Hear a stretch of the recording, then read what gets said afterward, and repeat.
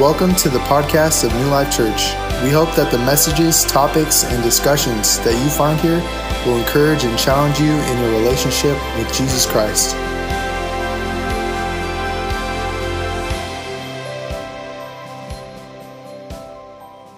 And so we're going to read from Exodus chapter 3. And tonight, a little less of structure in the sense of, bullet points and such. But I do want to talk to us about two specific things. And I think if we hear and receive this tonight and make sure this is who we are, it'll set us up very well for what God wants to do. And so we're going to read Exodus chapter 3, starting at verse 1. And it says, "Now Moses kept the flock of Jethro, his father-in-law, the priest of Midian, and he led the flock to the backside of the desert and came to the mountain of God, even to Horeb. And the angel of the Lord appeared unto him in a flame of fire out of the midst of a bush. And he looked, and behold, the bush burned with fire, and the bush was not consumed. And Moses said, I will now turn aside and see this great sight, why the bush is not burnt. And when the Lord saw that he turned aside to see, God called unto him out of the midst of the bush and said, Moses, Moses. And he said, Here am I. And he said, Draw not nigh hither, put off thy shoes from off thy feet, for the place whereon thou standest is holy ground. Moreover, he said, I am the God of thy father, the God of Abraham, the God of Isaac, and the God of Jacob. And Moses hid his face, for he was afraid to look upon God. And the Lord said, I have surely seen the affliction of my people which are in Egypt, and have heard their cry by reason of their taskmasters, for I know their sorrows. And I am come down to deliver them out of the hand of the Egyptians, and to bring them up out of that land unto a good land, and unto a land flowing with milk and honey, unto the place of the Canaanites, and the Hittites, and the Amorites, and the Perizzites, and the Hivites, and the Jebusites. So this passage we're going to break down. Faith files, another file of a person's faith. We're looking at Moses.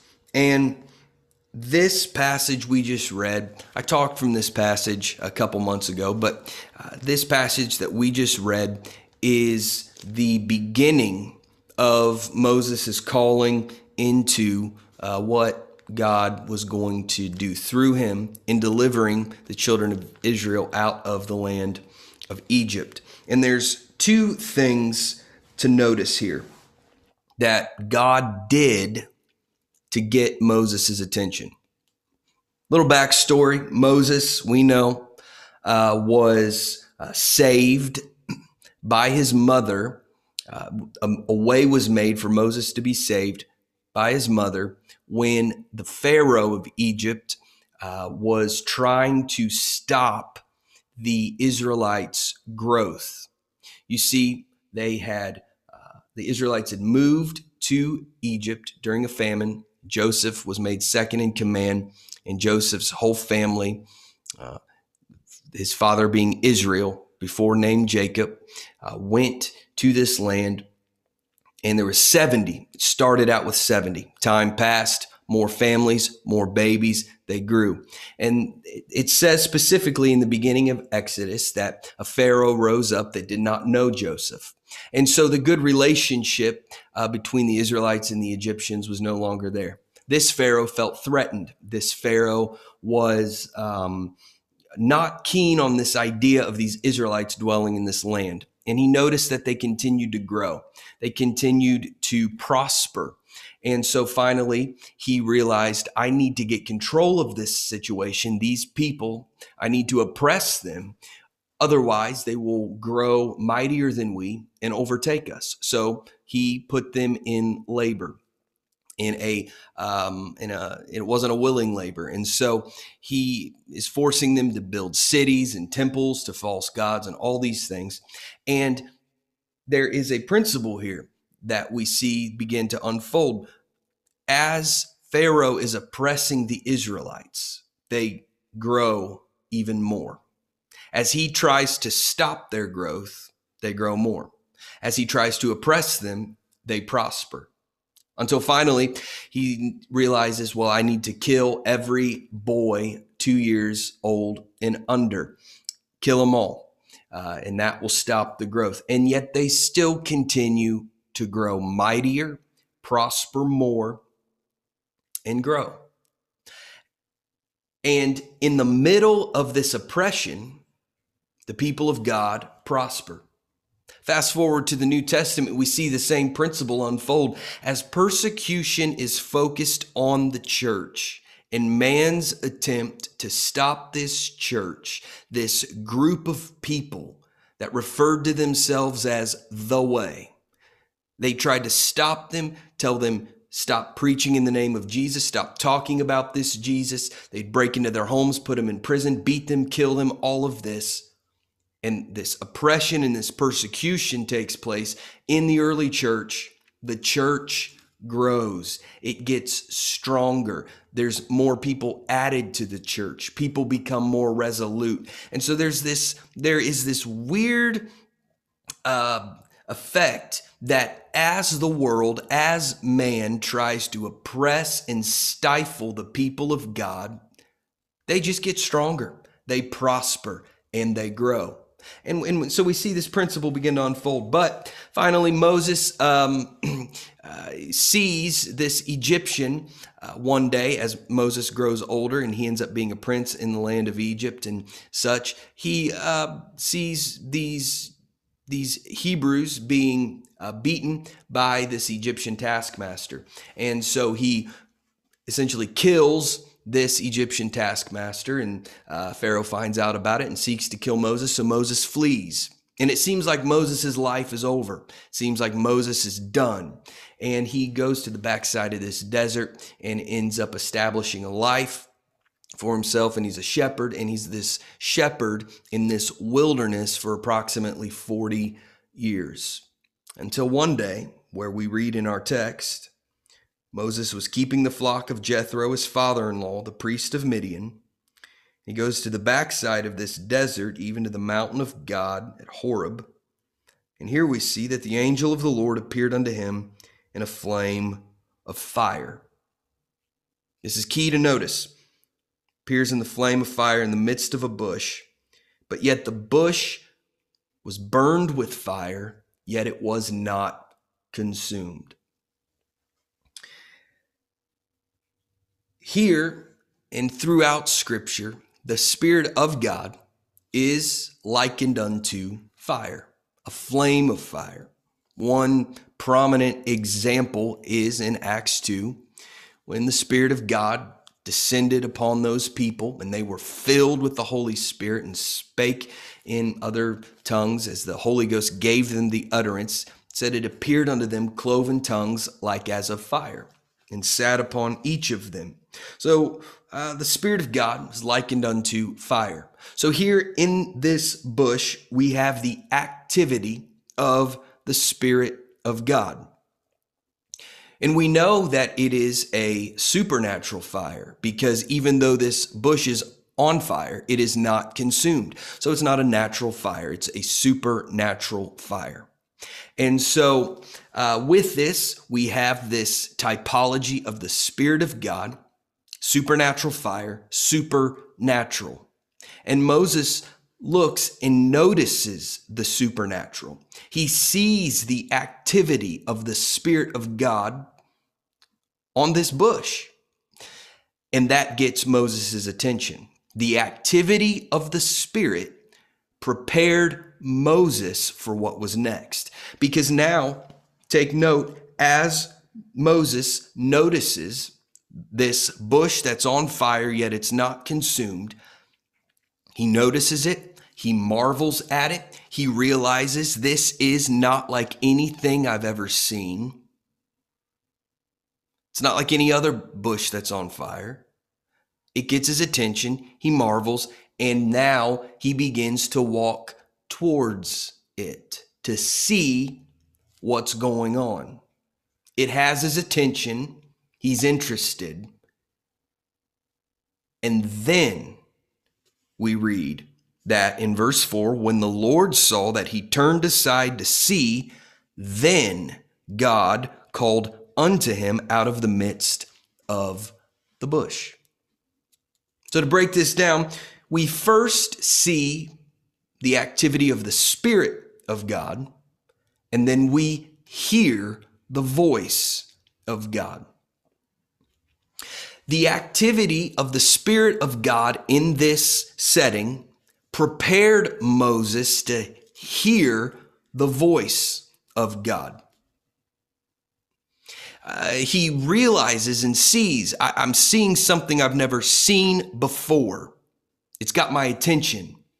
I'm astonished. I'm marveling at this fact that this bush is on fire, yet it's not consumed. And so now it's got his interest, and he moves towards it. And as he moves towards it, God realizes, I've got his attention. Now I can speak. My question to you today is, what is God doing in your life that is conditioning you to be able to hear his voice? Have things been so good that you haven't taken time to listen, and so now things have become difficult and challenging so that you can be conditioned to hear his voice? Have some supernatural things been taking place in your life that have caught your eye to make you realize this isn't just a coincidence? This isn't just something that I can explain logically. It's supernatural. I realize there is supernatural activity by the Spirit of God taking place in my life. Now I'm ready to listen. You see,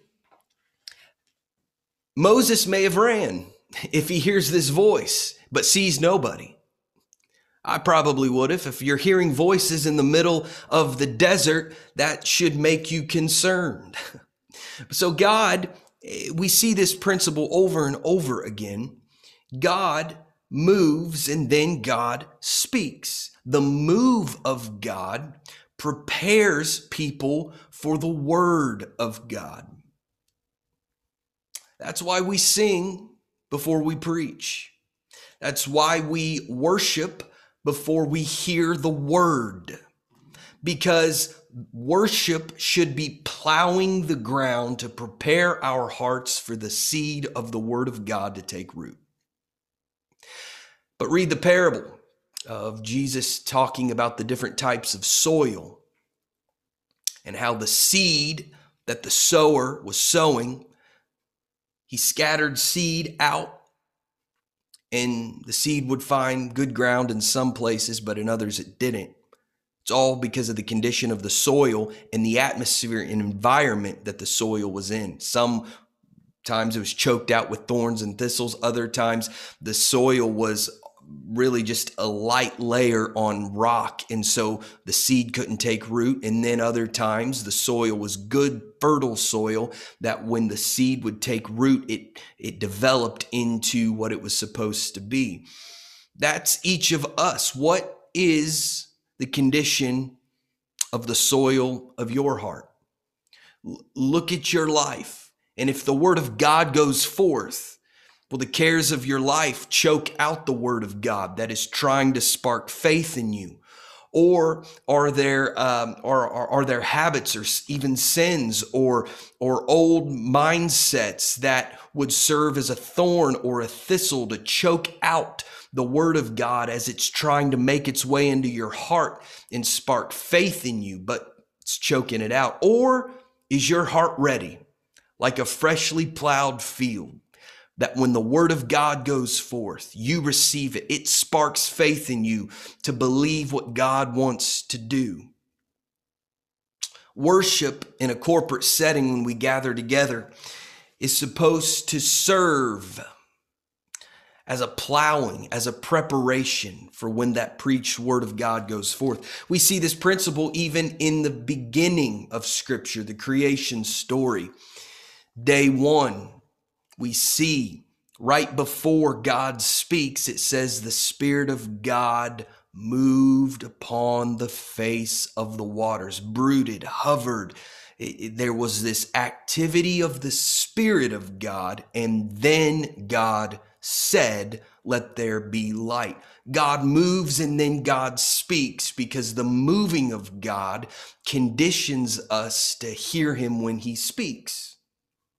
So what kind of activity of the Spirit of God is taking place in your life? We should hope God is moving in our life. If God isn't even moving, how are we going to hear him when he speaks? If we're not even willing to invite the move of God into our life, how can we expect to hear the word of God? Is your ear tuned to God? Is your ear sensitive to the voice of God?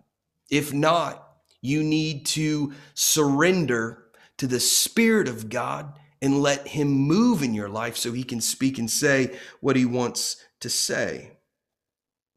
Because if we don't respond to when he moves, we won't hear him when he speaks.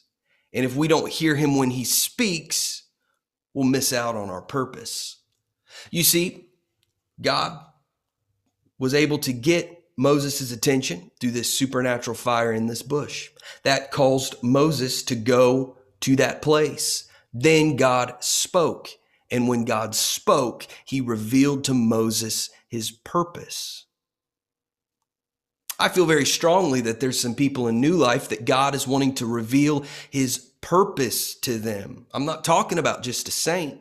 I'm not talking about just coming to church, giving to the calls and being faithful and that's it. I believe in all of that is fine and that is great. And it's a part of what we should do and who we should be. But God has purpose for his people. But the only way God reveals his purpose to people is through speaking to them. And so he'll move to prepare us, to get our attention so that he can speak and reveal his purpose. And I believe God's trying to move in some people's lives so that they'll be like Moses and turn aside, get alone with God, take time to get alone with God, to see what's going on, to respond to the move of his Spirit so that when he speaks, he can reveal his purpose to us. We need to make sure we know our purpose. We need to make sure that we are sensitive to the voice of God, because that is what will cause us to go deeper in God. That's the thing that will cause us to have direction, to be confident, to have faith. And so we need to make room in our lives for the supernatural, for supernatural encounters with God, for powerful prayer meetings, even in our home. That's when most of your prayer should take place, is in your home, because you spend more time at home than you do at church. So you should pray more at home than you do at church. And when we come together, each of our own individual private prayer lives should be joined together. And it should be obvious that each of us are praying on our own, spending time with God on our own throughout the week. Because it's noticeable then when we come together. So we must be like Moses and notice the activity of the Spirit of God in our life and turn aside and get alone with God to hear his voice so that he can reveal to us his purpose for us. And why is this important? First and foremost, for us individually, in our own relationship with God. But second of all, because this is the same way we will reach our world.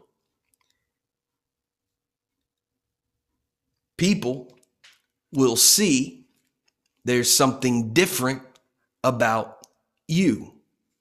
The fact that you and I, our body is the temple of the Holy Ghost. If we have been filled with the Holy Ghost, we are filled with a supernatural fire. In fact, you and I in this story could be the bush, that we are being set on fire with this supernatural fire. And that should get people's attention.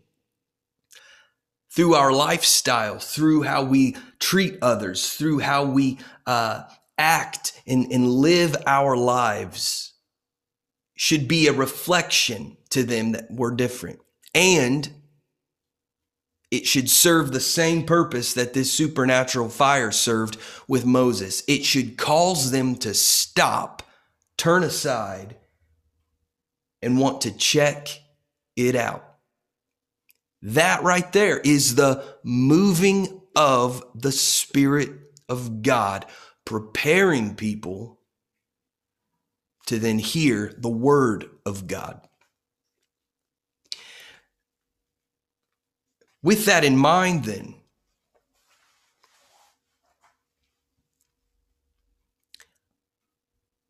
if nobody sees anything different in us than they do with anyone else, it's for two reasons. One, we have no fire, or two, we're hiding our fire. Jesus said, "We are the light of the world, a city set on a hill, cannot and should not be hid." He talked about hiding our light under a bushel, a candle. You don't light a candle and then hide it under a bushel. Why? Because there's no purpose then in the light. Light is meant to be seen. Fire has a purpose. It changes its atmosphere, creates obviously heat, it's light. And so what we must understand is if we go to church, great. But if we don't leave changed, if there's not something in us that is causing us to be able to respond to the move of the Spirit of God and hear the voice of God, then we need to check ourselves. Because in this hour, God is moving, and in this hour, God is speaking to his people. He is also drawing people back to him. People that have walked away, people in the church that have become complacent, and even though they never left services, their heart is no longer in it. God is trying to move on those people.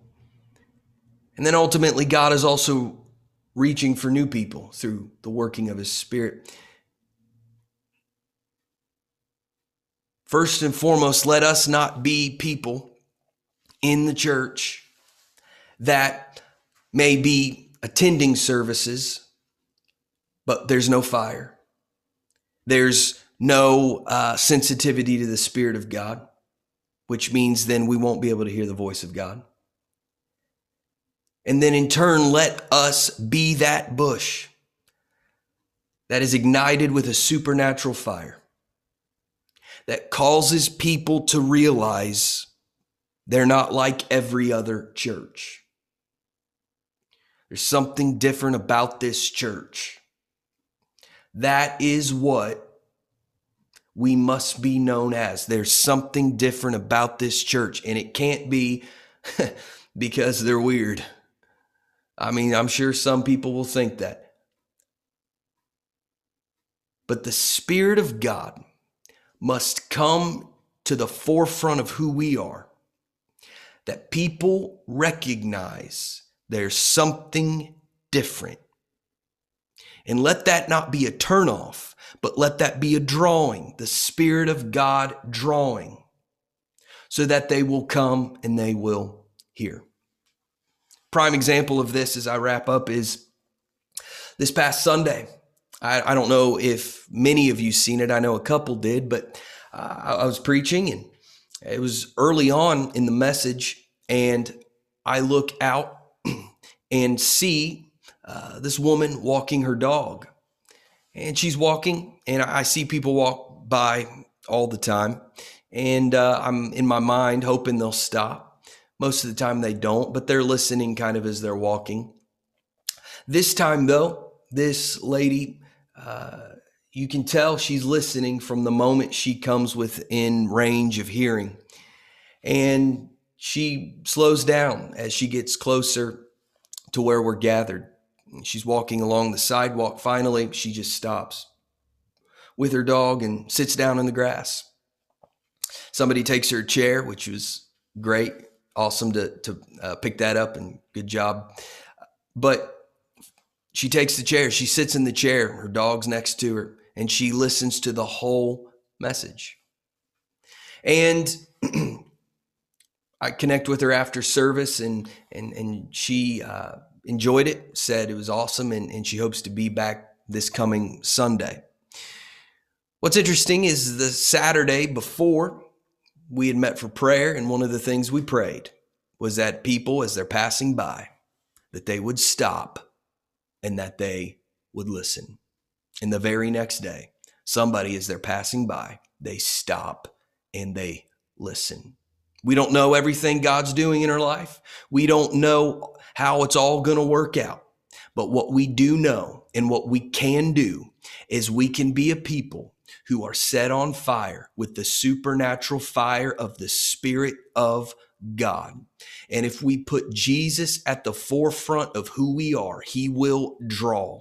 But Jesus cannot be at the forefront of who we are if we are not willing to be sensitive to his Spirit, to respond to his Spirit, to let his Spirit move in our lives, individually, at home, and at church when we gather together. We must make room for the Spirit of God, because this moving of the Spirit of God makes way for the voice of God to be heard corporately and individually.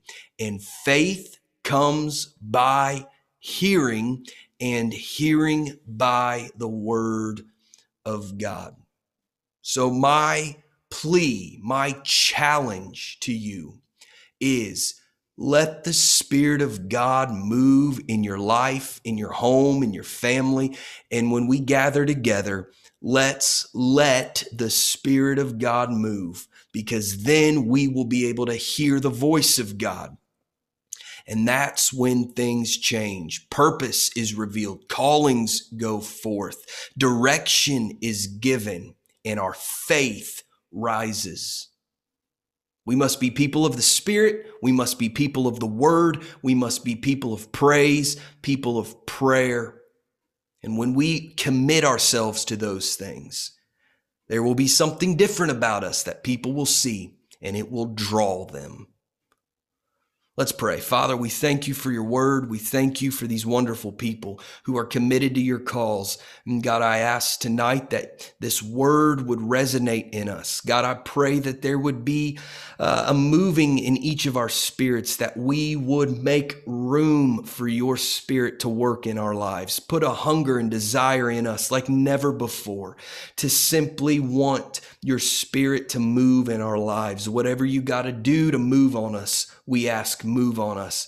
God, prepare us to hear your voice. Let our heart and mind be sensitive. Give us ears to hear and a heart to receive, Lord. And I pray more than anything else, set us on fire with that supernatural fire of your Spirit.